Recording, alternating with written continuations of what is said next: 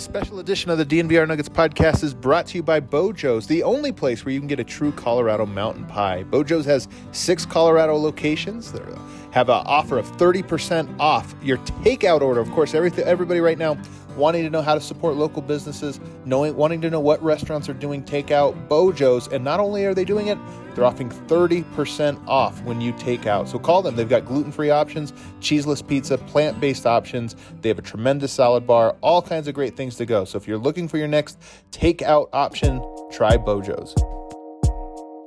What is up, everybody? Welcome into a very special edition of the DNVR Nuggets podcast. I, as always, am your host, Adam Modis from DNVR, and I'm joined by a very special guest today, one of the winningest coaches in NBA history, a coach whose career as a player and coach weaves in and around some of the biggest names, teams, and moments in NBA history, from Dean Smith and our beloved Doug Moe, George Gervin, Gary Payton, Shawn Kemp, Ray Allen, Carmelo Anthony, somebody who's played against some of the biggest names you know about, coached against Michael Jordan, Kobe Bryant, many others, and somebody who's on my personal Mount Rushmore of Denver sports coaches, and also the star of the Truth in Basketball podcast, a fantastic podcast that basically allows him to tell stories about all of his great life experiences around the game. It is, of course, Denver Nuggets coaching legend, George Karl. George, how is that for an introduction?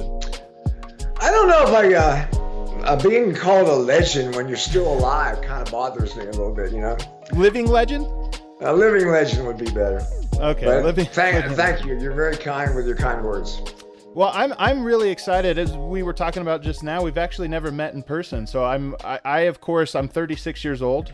Spent a majority of my coming of age years becoming an adult watching your Denver Nuggets team. So you hold a place very dear and near to my heart, and I'm excited to kind of talk to you about a lot of these, the 2009 team, the 2020 Denver team. I'm curious to get your perspective on them and hopefully some other things. But first, I want to ask you, we're recording this at a really unique point in time.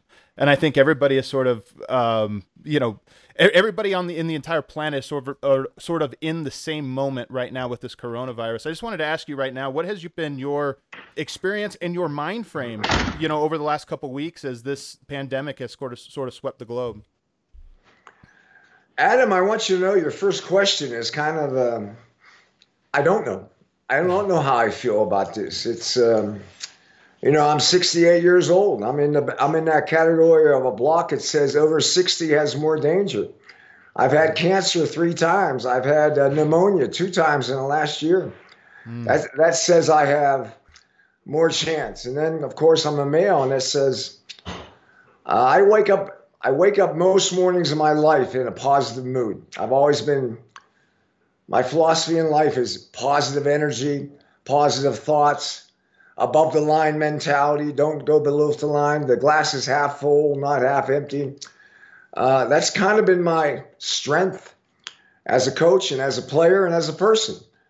But I'll be honest with you, this stuff is a little scary, how our country's handling it. Yeah. It scares me a little bit. I don't know what the phrase is. I'm not happy with people going to the hospital and not getting tested and are not getting attention. Yeah. We've argued for 10 years now about Obamacare and about, universal health care. I think this tells the whole American world we need universal health care. That's the one thing that I would state. But from a standpoint of where we're at, I'm very disciplined and committed to doing what, our government is trying to tell us. I think that the government is trying to figure out how to help us. And the one thing that I've always been positive about is when Americans get challenged, they usually come out in a better place, a stronger place, and a more unified place. So I know we got 2 months, 5 months, 7 months, 18 months. Yeah. But whatever it takes, I think our country will figure out how to come together. And I think in the end we'll be better for it. Was your perspective on the healthcare system influenced or changed at all by going through the battle with cancer that you have over the last decade? Uh, I've had great care, so I cannot complain about the healthcare system. The hospitals I've been in have been unbelievable. I don't know if it's because I have a recognizable face or a celebrity status, uh, but I've always kind of been, I think you don't know me well enough to know that I'm fairly liberal. And I'm a little bit on the Bernie Sanders side of liberal. Okay. I think there's a lot of social programming and business programming that I'm probably a little more conservative. But on taking care of our country, I really believe we should be more aware of some basic needs that our government should pay for. And in the same sense, I've lived in Spain for 2 years. I lived out of the country a lot, and I do know that America is by far the best country in the world, and we're blessed to be here. And I think we just need to get back on track to starting to take care of our people a little bit better than we do. I think that's very well said, Coach. Fill me in, because I'm actually curious just what you've been up to over the last several years. First of all, are you living in Colorado primarily? I live in Denver. I have a 15-year-old daughter that I share responsibility for every other week. I travel a lot. I got 4 grandkids. I mentor, 4 or 5 college coaches and 4 or 5 NBA coaches. A lot of NBA assistant coaches who were on my staff or are friends of mine. They come to Denver, and we go talk hoop a lot. I miss the game. I miss being in the gym. I miss the basketball fraternization that happens amongst, and the NBA's taken some shots this year. I mean, Kobe Bryant killed me. Yeah. David Stern had an impact on me. And now we have a cancellation or a postponement of a season that we don't know where it's going to go or how it's going to work out or if it's going to work out. Do you think about the game of basketball every day now, multiple times a day, or is it one of those things where it weaves in and out of your life, I guess, the rhythm of your life now? I would bet you every day of my life basketball's in it. My daughter, my 15-year-old daughter, was a soccer player her whole life. She decided she wanted to play basketball this year, made varsity at Kent. And so I went to all her games, and, she was, and she actually yelled at me this year saying, why didn't you make me play basketball? And I said, well, you're a little hard to get along with when you're told to do things. I understand that. I was forced actually to play basketball as well. I loved baseball. That was the only sport I wanted to play, and I'm same story. I'm very thankful that my parents forced me to continue playing basketball, especially when I shot up to be as tall as I did. It really, really paid off.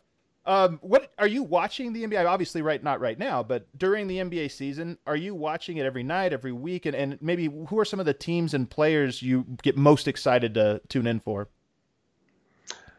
I watch it every night. I'm not saying every night. If I'm out or if I'm visiting somebody, I don't rush home like I used to. Yeah.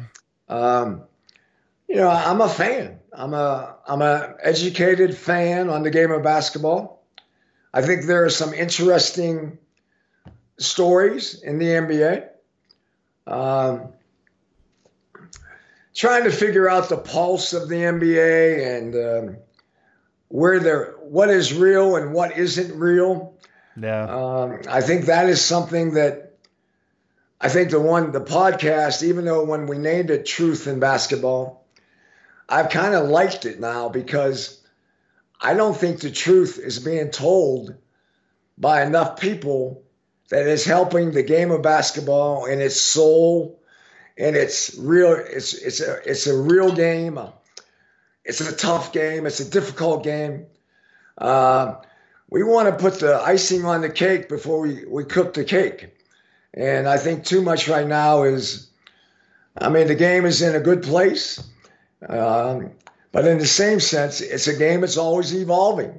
Yeah. And if you told me the game would be played like it's played now 10 years ago, I would have laughed at you. I mean, when in 2010 is when we kind of went to the draw and kick, the free flowing game. And in 2013 is when it performed its best. There's like 6 teams in the NBA playing like we were playing, maybe 5, not even that many. And now you have probably 29 teams playing. I mean, it has changed so fast. And I don't know if it's the ability of the internet. I don't know what causes things moving so fast. Right. But there's a lot of books on it now that our world is going to move even faster than it's moving now. I agree. I think that's really interesting, really true. And it's something I think about a lot, not just that things change, but the rate of which they change. And when we look at the NBA, over at DNVR, we're rewatching the entire 2009 playoff run. And watching it, I'm struck by a number of things. One, obviously just how different it is from the rate of 3-point shots and where people stand on the court, playing with multiple bigs, sometimes 2-3 bigs even. But I'm curious, do you think the game in 2009 is more similar to the game in 2020 or to the game in 1999? So basically going previous 10 years or later 10 years. I would say that in 2009, our game still was possession oriented, play call oriented. And, I think I always wanted to play fast, but I think in the playoffs, at that time, everything did slow down. It was like in the next couple years that I thought, or Steve Nash's teams, or everybody tried to play fast in the playoffs and had some success. And then, of course, Golden State kind of knocked it out of the ballpark by winning championships by playing flow, fast, paced basketball. Yeah. This is kind of an abstract question, but I feel like a lot of people now in 2020 approach basketball as if it's something that can be solved, both on a spreadsheet, obviously the rise of analytics, but also just people. It seems like people think this is how basketball is supposed to be, and everybody's trying to do that. Do you think that basketball is a sport that can be, quote unquote solved, or is it more about like an individual discovery of every team, player, coach, and the combination of whatever it is you're given? Wow. That's an interesting question. Well, all I know is one question I get asked a lot when I talk to coaches is how do we save the big guy? Yeah. And I'll be honest with you, I don't have a good answer for that question because I really think most statistics, most analytics is saying if the big guy can't make threes, and, I said 5 years ago that I still think a low maintenance big guy that protects the rim, covers pick and rolls, and does good job in transition, if he gets 10 points a game and 10 rebounds, you can still play him. Yeah. But that was 5 years ago. That guy is losing credibility or playability in our game today. Yeah. You just want more exuberance. You want more skills. You want more talent. But I still don't think the game doesn't have some change to it. Right. I think the game is going to evolve. 3 or 4 years ago, when Golden State came on the scene, the thing I said about them was they were ahead of the curve defensively. They did not put a bad defender on the court. Yeah. Yeah. As we're, with Melo and some of the teams here, we had bad defenders on the court all the time. But now I think a great NBA player has got to have balance. He's got to be good offensively, and he's got to be good defensively. He can't have a weakness of being a bad defender or a bad offensive player. And I think the other thing that's coming into the game that I'm not saying it was my idea because I think I stole it from other people, was playing a lot of point guards, playing a lot of good decision makers. And then if you can have one big guy that can make good decisions and have 2 or 3 point guards, you don't have to have a coach out there a lot. You can let the game happen. let the game flow, and you can create the game at the defensive end of the court and let the offense just happen. And the reason I say that is because I learned that the game was more fun when I put my control and my discipline and my demand to detail at the defensive end of the court and let the offense flow. And then kind of coach the game instead of with execution and play calling and demand that I want the ball here and then here, and letting the creative mentality of your players evolve. And, I remember back in 2012 and 2013 where coaches would say, all they do is play playground basketball. Well, the whole NBA now plays playground basketball. Right. Sure. But you got to know how to read and react and all of the millions of different variables that could happen on any possession. It's harder to coach. It's not, everybody thinks letting it happen is easier to coach. Yeah. You don't have as much control. You have to go with the flow, and sometimes that flow is negative. Yeah. And how you change it, it used to be by calling plays or taking a guy out and putting another guy in. Right now, you kind of change it by maybe putting another guy in, but usually that guy is more creative, more confident than the guy that you took out. Take a quick break here to tell you about Breckenridge Brewery, the official beer of DNVR. Remember, supporting our partners is supporting us during this crazy time. And right now, you can get takeout dining from their farmhouse kitchen. They have a great food menu there. Some of the best bar food in all of Denver. Great wings. I highly recommend the wings. They've got a charcuterie board, burgers, chicken, whatever it is you're looking for. They've got it all, and you can take out from them. Use the promo code DNVR, and you save $5 off of your meal. You can also, of course, get all of their selection of delicious beers from them, including their 15-can sampler. Right now, you can order that through the Drizzly app. The Drizzly app is like Grubhub, but for alcohol. They'll deliver it right to your door. All they got to do is see your ID. You put it up against the glass. They'll leave it for you right there on your porch. You can order the 15-can sampler. Try all of their different beers out. Strawberry Sky, Hot Peak IPA, Colorado Core, Avalanche Amber, everything in there. So try that out right now. And don't forget to use that promo code DNVR to save $5 on your meal. And I also want to tell you about Manscaped. Really, really dig this product, guys. Manscaped right now, they sent us a box with a bunch of cool things in there. The featured item in the box was the Lawnmower 3.0. Look, let's face it. You're living in the year 2020. You probably know that manscaping is now a part of male grooming. You're going to want to try the Lawnmower 3.0. You're not going to get any cuts, any nicks, any injuries. We're talking about a very sensitive area. You don't want to have something in there you don't trust. Try the Lawnmower 3.0. And then a part of the package that they offer, they've also got these incredible, lotions and just other things, a travel bag. You get a t-shirt. There's all kinds of really cool things inside that package. So whether it's for you, maybe it's for your son or somebody, your husband, whoever it is, this is a really, really great gift. Maybe they don't want to buy it on their own. You get it for them. They're going to appreciate it. Use the promo code DNVR20 for 20% off. Not only do you save 20% and get free shipping when you visit manscaped.com and use that promo code DNVR20, but it also lets them know, DNVR listeners, they support the sponsors of their show. So check them out today, manscaped.com.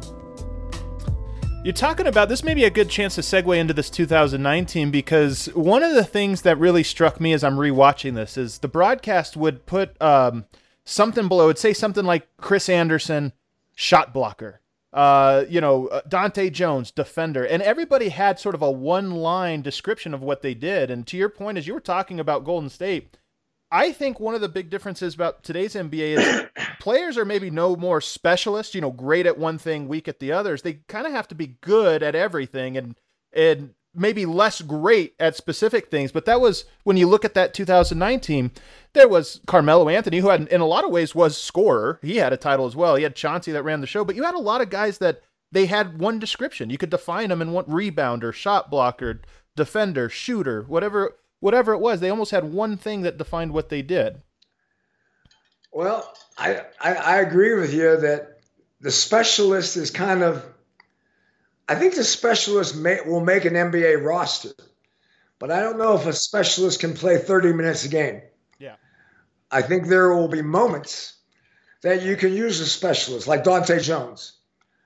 I mean, looking back on 2009, we played Dante the first 8 minutes of the game, the first 8 minutes of the second half, and we were just kind of want a defender out there, a tough-minded guy, a little bit of an ass that's going to create some anger.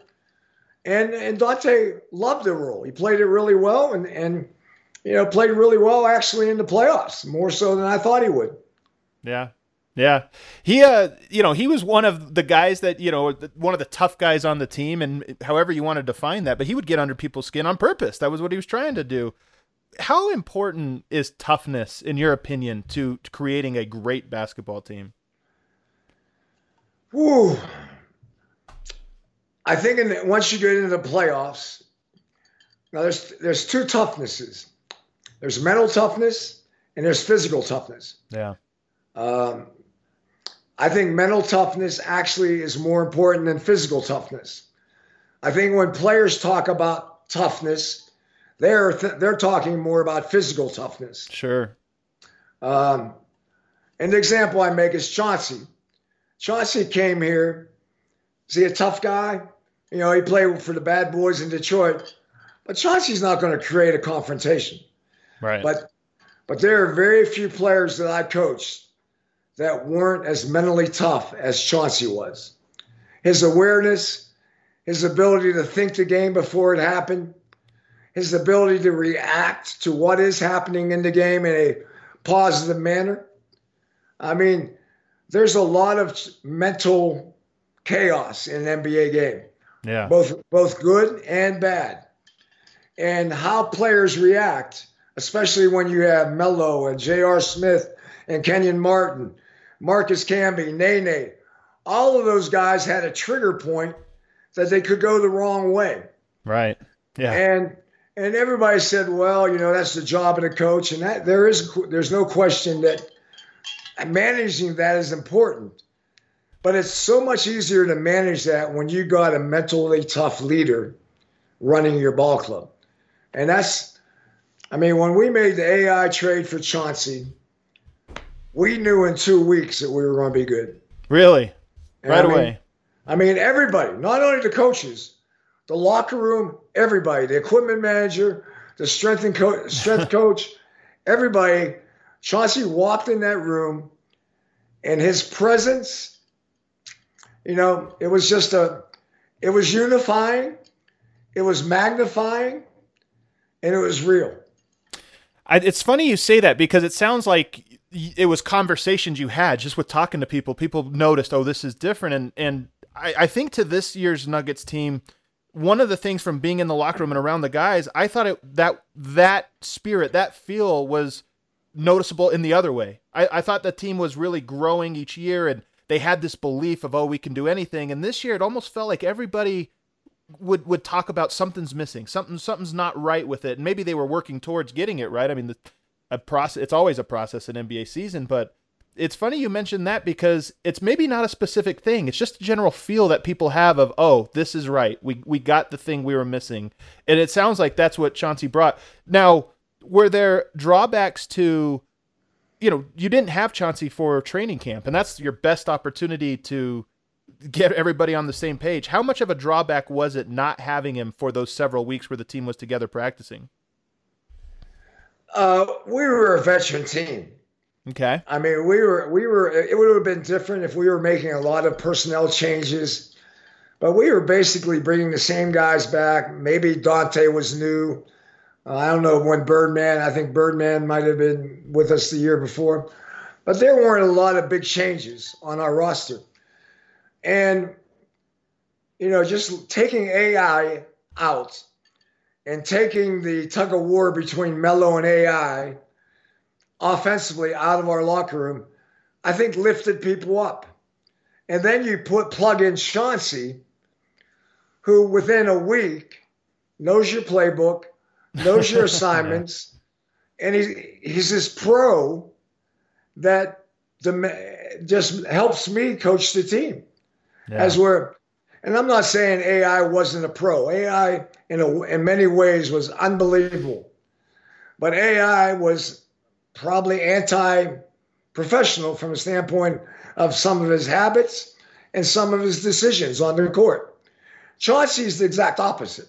He is totally and completely committed to being a pro and doing it the right way. And to have that as a coach in your locker room, people don't understand how wonderful it is. Yeah. Let's fast forward to the playoffs here. The weight of losing out in the first round of the playoffs, I have to imagine was pretty thick. Do you think back to game 1 of that New Orleans series?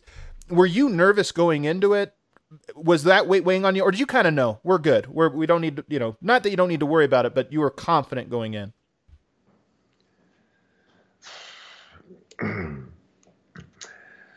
I really think I'm just going to tell you how I feel about losing in the first round mentality. We lose in the first round to 3 teams that went to the NBA Finals. 2 teams won the championship.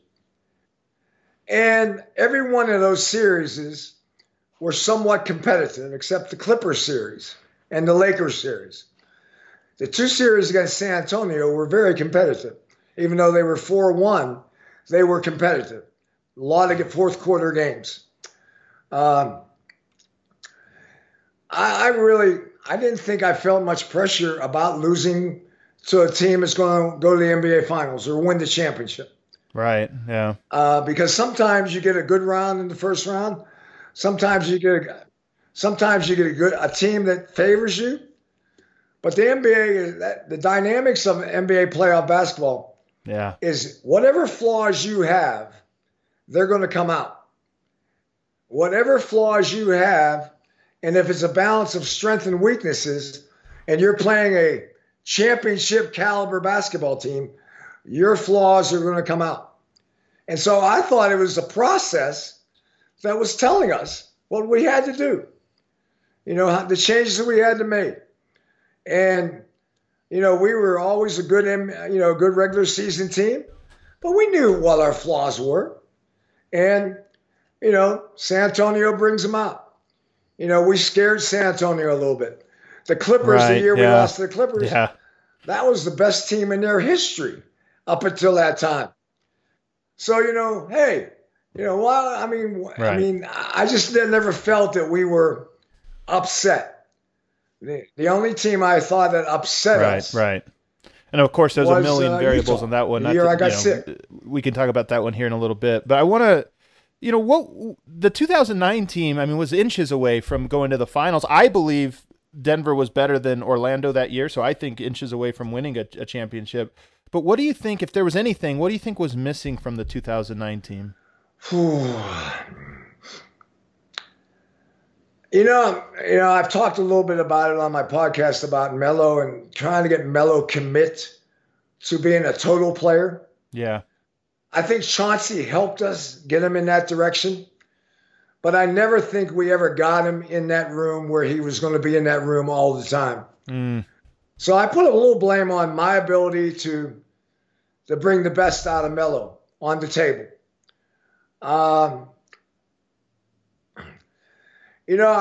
think another thing was a little bit, and it's going to be criticizing me a little bit, is did I get the most out of JR? Did I get this talented kid, instead of playing him as a bench player for 20 minutes, should I have been trying to get him to be a starter for 30 minutes? Right. And my stubbornness on his being a good and bad player, making great plays and then making stupid plays, maybe I overreacted to. And the other thing I would probably say is, did we shoot the ball well enough? But back then, the three-point shot wasn't as dynamic as it is now. But I still think when offenses are crowded, they're not effective. And I think in the games that we did not have efficient offense, it was probably because we didn't space the court well enough. It's interesting you mentioned spacing, because one of the things your teams, and especially the Nuggets teams, I thought always did really well was space out of the dunker. Of course, you had sort of invented the idea of playing players out of bounds in the dunker. Eventually the NBA said we can't do that anymore. But, how which I thought, I just love that move. But what goes into telling players, this is a really specific question, but what goes into telling players how to respond in the dunker spot? Because I feel like watching today's NBA, there's a huge gap between players that kind of get how important that role is, because sometimes it's just a get out of the way role, but there's players that get it and players that don't. And to me, it makes such a huge difference. Well, I think that's where big guys have got to become less stubborn. Yeah. And understand that the dunker is a very efficient offensive place. And then if you work at it, you'll score points. The low block center, I don't think that guy's coming back. Yeah. Now that guy could come back if he's really good.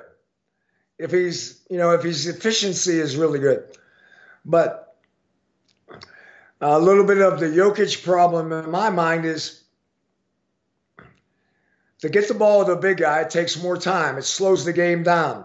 The rhythm of how Denver plays in the last 2 years, I've been worried because they're playing too slow. Yeah. Efficiency in offense comes with pace. The more you play fast, the more efficient you become. Right. And there are so many teams playing fast efficiently. And Denver, it seems like it has momentum spurts of efficient play rather than a flow of efficiency. Yeah. And a lot of times this year, I thought Denver kind of sleepwalks for 20, 30 minutes. And then they wake up and they try to overcome. And they've done it very well. They're a very good offense given how little they run. But to your point, they could be so much better with pace injected into them. That is my belief. I think the game, my feeling is the more pace, and there's a part of when you play pace, and you turn it over and you take bad shots. Yeah. But more and more teams are figuring out that you can play fast without mistakes. And you can have good shot selection without mistakes. And I think those are the teams that are going to have a little more advantage than how Denver plays right now. What do you think prevents Denver from playing with more pace? What are maybe some of the things that could be slowing them down? Well, we may as well go into it. And, I think everybody's read my words that I wish they would go after a point guard. Yeah, I did. Yeah. I mean, I think Chris Paul was the guy they should have. Yeah. I don't know if they could have gotten him, but my NBA guys said Chris Paul could have been had. And I think, again, Chris Paul and Murray work. Yeah. They work really good in my mind. Two great shooters. Chris Paul is a better shooter than Murray. Yeah. And two guys who make good decisions for you. Then you got Jokic, who makes good decisions for you. And I think the lack of that Jokic is now your best passer on your team. I'm not saying that hurts because he's fantastic. But I think it'd be better if you had a point guard that was close to Jokic and they would share the responsibility. Yeah. As we're now, I think at times, Jokic likes responsibility, but he doesn't like total responsibility. Right. As where Chris Paul, if a game is going on and he needs to take over, Chris Paul's going to take over. As where I think Jamal and, their playmaking ability in the backcourt is a little too much, in my opinion. Again, I'm a fan. Sure. In my opinion, it's tilted to scoring a little bit too much. I want guys that want to play basketball. I don't want guys searching down shots and stats. I want the game to be a we game and not a me game. Do you see that from Jokic as well, or is this a primarily Murray observation in your opinion? I love Jokic. I mean, I love how he plays. I wish he would maybe try to play faster. Yeah. I think sometimes in the NBA basketball world, big guys know if they're important, they don't have to run because we'll wait for them. And sometimes I think Jokic knows that they'll wait for me. I don't have to run. And I just like the game to be played the best way, the easiest way, the simplest way. And I like it to be played with a we mentality, not a me mentality. I've always thought that he's obviously slow physically, but I always thought he was the fastest mentally. And so the more you speed up the game, the more the decision-making gets sped up, and that's to his advantage. He loves to play. He loves to pass it. Yeah. How many big guys? I mean, I don't know. I guess he played point guard when he was in high school or something. Yeah. But he wants to make a basketball play for somebody else more than he wants to make a basketball play for himself.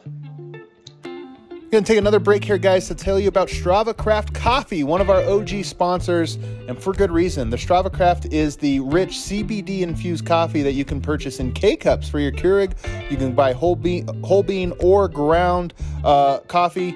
You can purchase online right now for 20% off using DNVR20. And I'm telling you, you're going to want to try this Strava Craft. If you haven't yet, you're sitting at home, maybe you're getting a little bit bored, you want to try something new, give Strava Craft Coffee a try. The CBD really does have a nice effect. You have achy joints, arthritis, IBS, it's migraines, anxiety, a lot of different uses. CBD is all the rage right now, and you can get it in coffee form. It tastes it's delicious coffee, first and foremost, but you get that extra little boost of CBD in there every single morning. A lot of people take that as a supplement, whether it's a pill or whatever.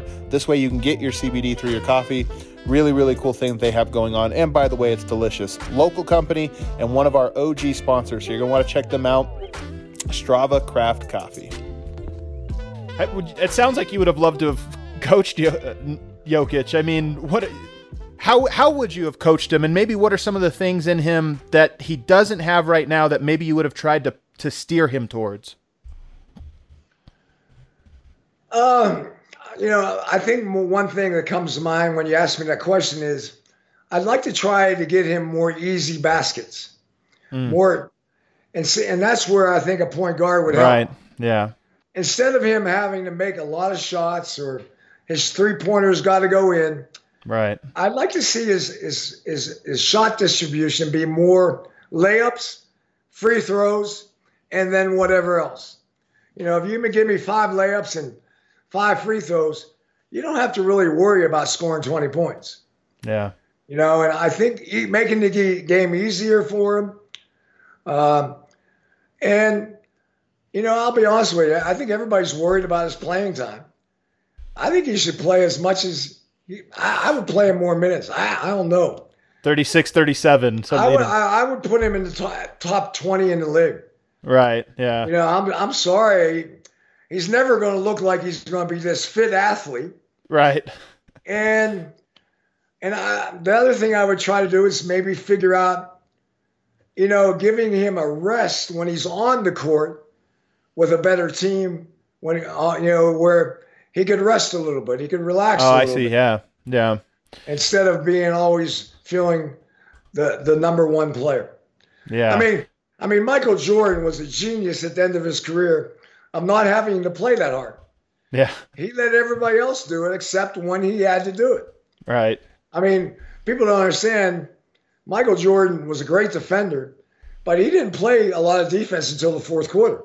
Right. He had the third. Pippen had the best guy. Ron Harper had the next best guy. Right. And he usually had a guy he could relax on. Yeah, that's a luxury. It's a real luxury. Yeah. We've kind of danced around this question, but Denver's all in on Jokic, and we've talked about the big man and what role do they have, and do you think Jokic has the skill set now that you can build around him, or do you think there's these areas that you can't win a championship with this style unless this or this happens, or you put this or this type of player around him? Well, I think the answer is going to come this year because I think the key to the NBA championship is Anthony Davis. Yeah. LeBron's going to be LeBron, but Anthony Davis is going to answer that question a little bit for me. But I definitely think Jokic is worth messing around with for many more years. Trying to figure out, if he's Batman, who's going to be his Robin? Right. Or is is Jamal is Robin, and can we get another piece that magnifies Jokic's ability to be the best player on the court? Right. Yeah. All how it comes together. This is an interesting one. Another one that we've kind of danced alongside, but the players, the creativity that comes from players, and I think one of the biggest gaps in the NBA. We talk about big gaps. The gap between the smartest and the dumbest players on any given roster, I think, not dumbest, but maybe least quick to read the court or whatever, is really, really wide. And one of the things I think I observe from coaches when they call a lot of plays, it seems to me that they don't trust all or some of the guys on the court. What is the balance between just trusting your guys and instilling that trust, and maybe you take some losses along the way, but it's on the court you have to do it, versus orchestrating from the sideline and saying, hey, this is how we have to play on this possession? I think the question is, for me, it's, as a coach, I want plays to help guys get confident.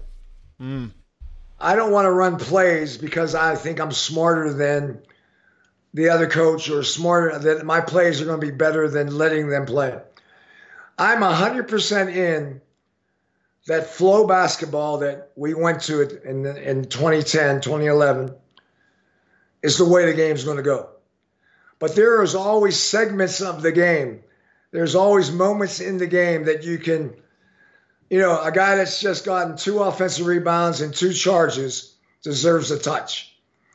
After a timeout, can you run something cute for a guy that might be struggling? There are things that plays are important for. And there's always going to be a little bit of a balance. The window of what I call matchup basketball, or one-on-one basketball, or isolation basketball, those moments are not totally gone. I mean, I don't think you can have a large portion of them. Right. But there's always going to be, 10 or 15 or 20 times a game that one-on-one basketball can be effective. Yeah.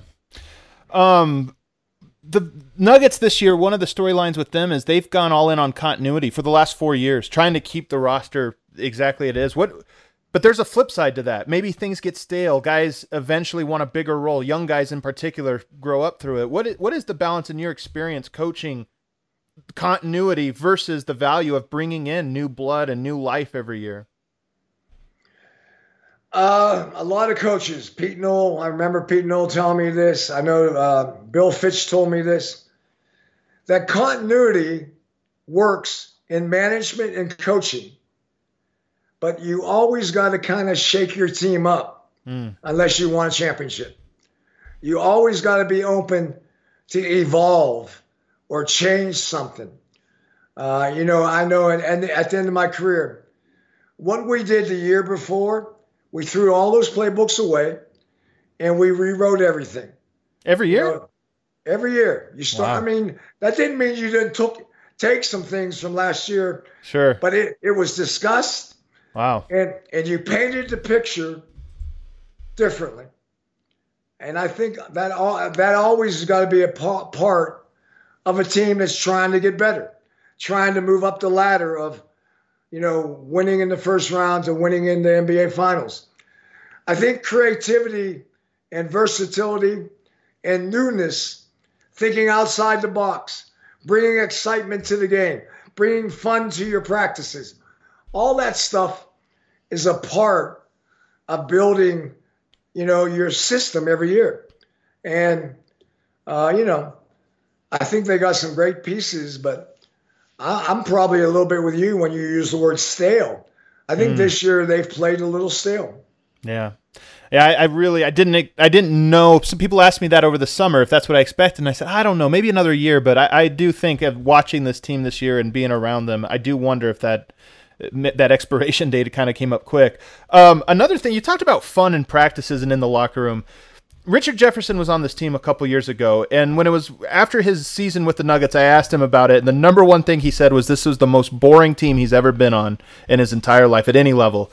And I kind of laugh because there's, Gary Harris and Paul Millsap, these guys that are really, really quiet. And I wonder, the 2009 Nuggets had a lot of loud personalities, a lot of them. And I think a lot of your great teams had a Rodman, Onamore, and Artest, or just had some type of characters. How important is it to have characters on the locker room for a grind of an 82-game season? And then what is the balance between, having some choir boys that are going to always come in and be quiet and put their head down versus having some guys that are going to liven things up? I think every team has a different personality. I'm more into what you're feeling is I think, for a better phrase, you need enjoyment. Yeah. The game of basketball has lost its joy. Winning doesn't bring as much joy in 2020 than it did in 1998. I agree with this. There's not enough celebration of doing it the right way. I think fans have gotten a little cocky in thinking that winning is easy.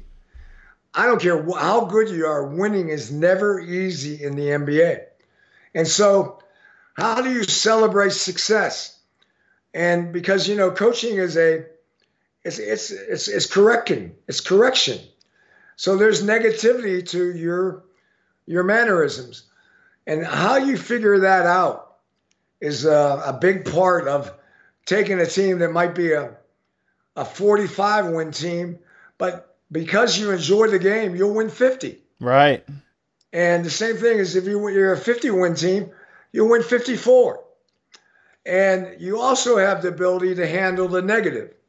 If you have joy and enjoyment and unity, you can overcome a 2-game losing streak or a 3-game losing streak or 4 out of 5, knowing that just as long as we're still in a mode of getting better, a mode of improving, that we lost to good teams, and you're not getting bad habits, you celebrate the moment, the process a little bit, even though I hate that word. Not a fan of the process. I think Michael Malone, this is one of the biggest things I observe him grapple with is, he's like many coaches, a perfectionist. He's incredibly intense. He can get incredibly hot over mistakes. But I also see him sort of consciously try to scale back when the team goes on a losing streak, not to get too involved and maybe too down on it with the team. And it seems to me like that's one of the biggest balances in coaching is if you're too soft, you're going to allow your team to get away with bad habits and build bad habits. If you're too hard, they might start to tune you out and they might start to get too down and that joy gets sucked out of the building. I mean, is that one of the balances for a coach that is sort of always on your mind? Well, I think, when I got into coaching, you kind of coach 2 or 3 sectors. But in today's game, you got to coach almost every individual. And everybody has a different ego, a different psyche. Some guys like to be talked to, other guys don't want to be talked to. I mean, Ty Lawson loved to talk. Andre Miller didn't want to talk. You got to be a little bit of an amateur psychologist. Yeah. And now I think more than ever, your assistant coaches got to help you, because you cannot motivate or inspire or manage 10 guys. You don't have enough time. So you take. The head coach has got to take the number 1 problem, the number 2 problem, and the number 3 headache. But the other assistant coaches got to patch up along the way too. Yeah. And I think that's one thing more than ever. My last couple of years, we came up with a system that, not only did I coached every player, but there were 2 other coaches responsible for that player. So when I didn't see Ty Lawson getting up his shots, I went to the guys that were my assistant coaches, and I yelled at them. I didn't yell at Ty. Right. I yelled at them. And so, because a part of the process of an NBA season is, do your players get better? Do they move from being good at this and his weaknesses, whatever scouting report you've given to a young player's development? I mean, it's a part of the process that you got to get better, you got to get smarter, and you got to come together as a team and trust each other more. Talk to Wilson Chandler. You might appreciate this story, but I talked to him on this show a few years back and asked him, what was your relationship with George Karl? He said, oh, it was great. Loved playing for him. I said, well, what did you guys talk about? He said, oh, we never talked. And so to your point, I think Wilson was a guy that didn't want to talk. So maybe giving him space was the way to handle that specific player. Ask him how many times I wanted to try to talk to him. He just didn't. I mean, he didn't want it. Wilson, he's a quiet guy. He just doesn't want to. He doesn't want to answer a lot of questions. He wants the game plan. If it's kosher, he'll do it 100% the way you want it. Yeah, he's a really interesting guy to me. We'll wrap up here by talking about some big NBA stuff, and then kind of, sort of your relationship to the city of Denver. But first, with the NBA, one of the things that I think defines this last decade of the NBA has been player agency. And all of the different things that spiral off of that. Just what has been your impression of how player agency has evolved over this last decade and its impact on the NBA? Oh, what a question. Well, I think I've said this enough in public that the two guys in the NBA, the two jobs in the NBA that I don't think get honestly evaluated are agents and their power and general managers and their mistakes. It's very easy for us to blame it on the coach or blame it on a relationship or blame it on something. It's easy for a general manager to maneuver around him. And I really don't understand why there has not been more stories written about how bad contracts have destroyed rosters. Yeah. And coaches have nothing to do with bad contracts. Right. I mean, there's not a coach in the NBA today that knows what's going on with a negotiation.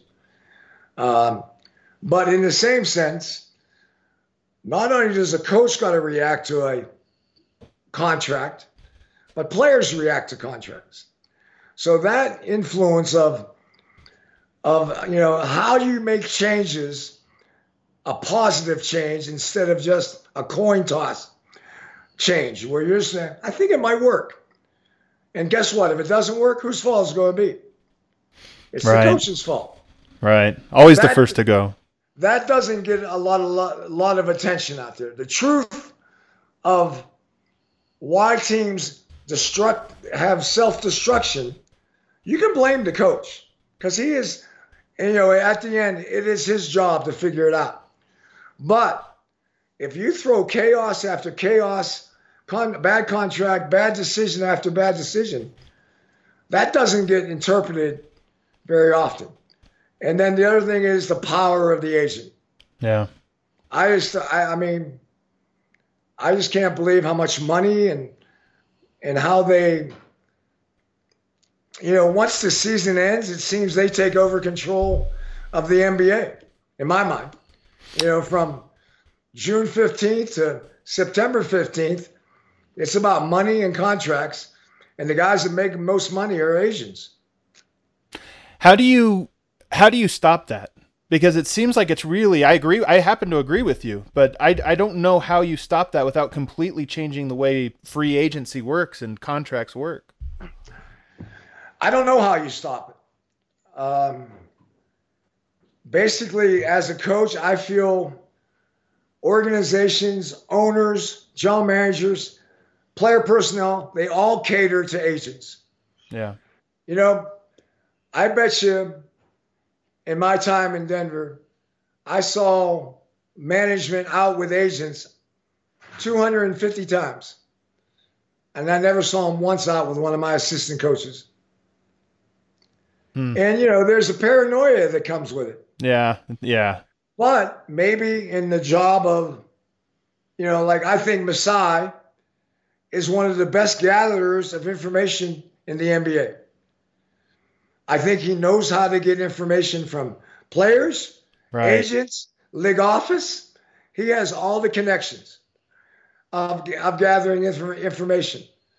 But in the same sense, he doesn't show appreciation for the people that he has that are doing the hard work for the organization. Hmm. Hmm. I'm going to ask you about Jamal Murray's contract, because you said something interesting there about how contracts can change the way teammates look at each other. Do you think, given even looking from the outside, how do you think Jamal Murray signing that contract affected the team's chemistry and just the way this season was going to go? I have no idea. That's the locker room talk that I would speculating on that is, I think, irresponsible on my part. All I know is it happens. Contracts can have an impact in your locker room. I'm not saying that, Jamal, I think, has played a pretty good year, not a great year, but a good year, a decent year. And I thought he could save the year by having a good playoff. But the whole thing comes down to is, this team this year has sporadic problems of connecting with each other. Mm. Now that, you can blame that on injuries, you can blame that on being stale, but the truth of the matter is, in the playoffs, you got to be together, you got to be connected. And I thought last year they had the easiest road I've ever seen to the NBA Finals. I mean, it was a gift that they got two teams that they're on paper are probably better than. And then they could have gotten Golden State in disarray. Yeah. That is not going to happen in the next 20 years. Right. I want you to know it's not going to happen ever again. Maybe one round, but not three. I mean, it's not going to happen. Yeah. And, okay, yeah, they had a good run. I was disappointed when they lost to Portland, but they played, it wasn't that they lost to Portland. Portland played well. Yeah. But, I mean, it's just the playoffs are hard.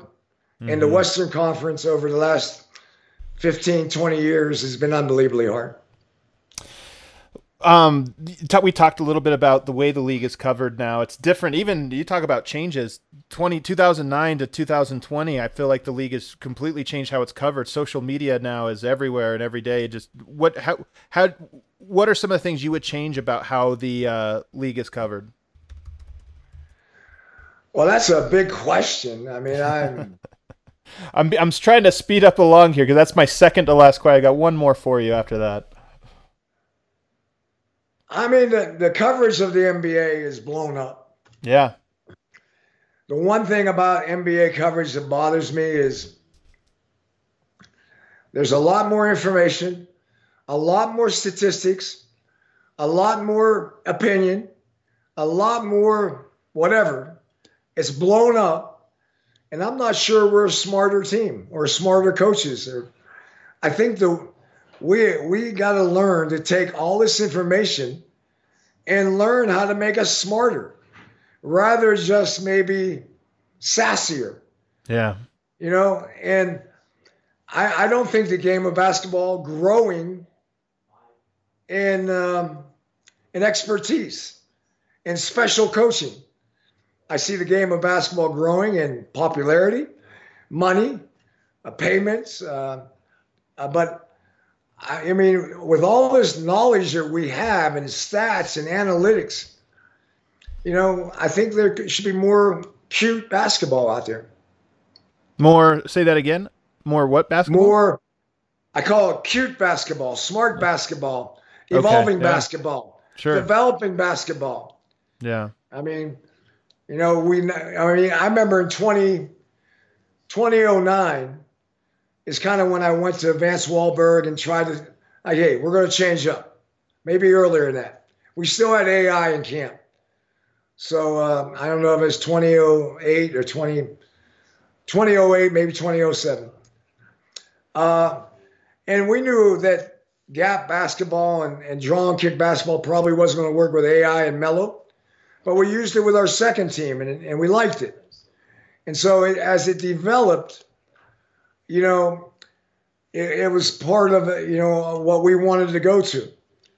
And I've lost my train of thought all of a sudden. I don't know what. No, but I think there is a hunger out there for people to learn the game of basketball. I think this has been one of the corners I've tried to make for myself in this world is, breaking down different plays and breaking down some of the concepts behind why is this player here? Why are they doing this? And there's a huge appetite for that. I think we've focused a lot of energy, in my opinion, on the free agency and the off the court and how cool this guy is and all the different things they're doing. But I think people really want to know how the game is played. What is a coach thinking when they did this? What is a player seeing when they made this decision? And to me, those are the types of things I really think we did a great job of, maybe even in the 90s. And I would love to see a return to that more of just an education of the game. And that's one of the reasons I think the podcast is so fascinating, is because in addition to telling stories and behind the scenes, you obviously have a great basketball mind, and there's a lot of basketball thought,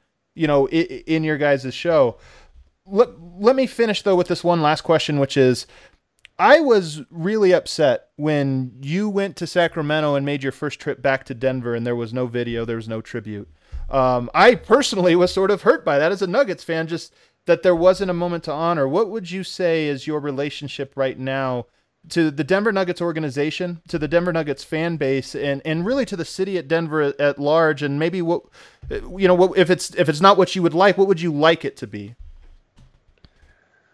I don't think I have any relationship with the Denver Nuggets other than I run into some of their coaches, and Ryan Bowen and a couple guys on their staff have been with me. My revenge is over. I was angry I was let go. I have not spoken to Josh Kroenke since then. I would like to speak to Josh Kroenke if it happens. I'd love the opportunity. I'm now a Denver Nugget fan. I'm over it.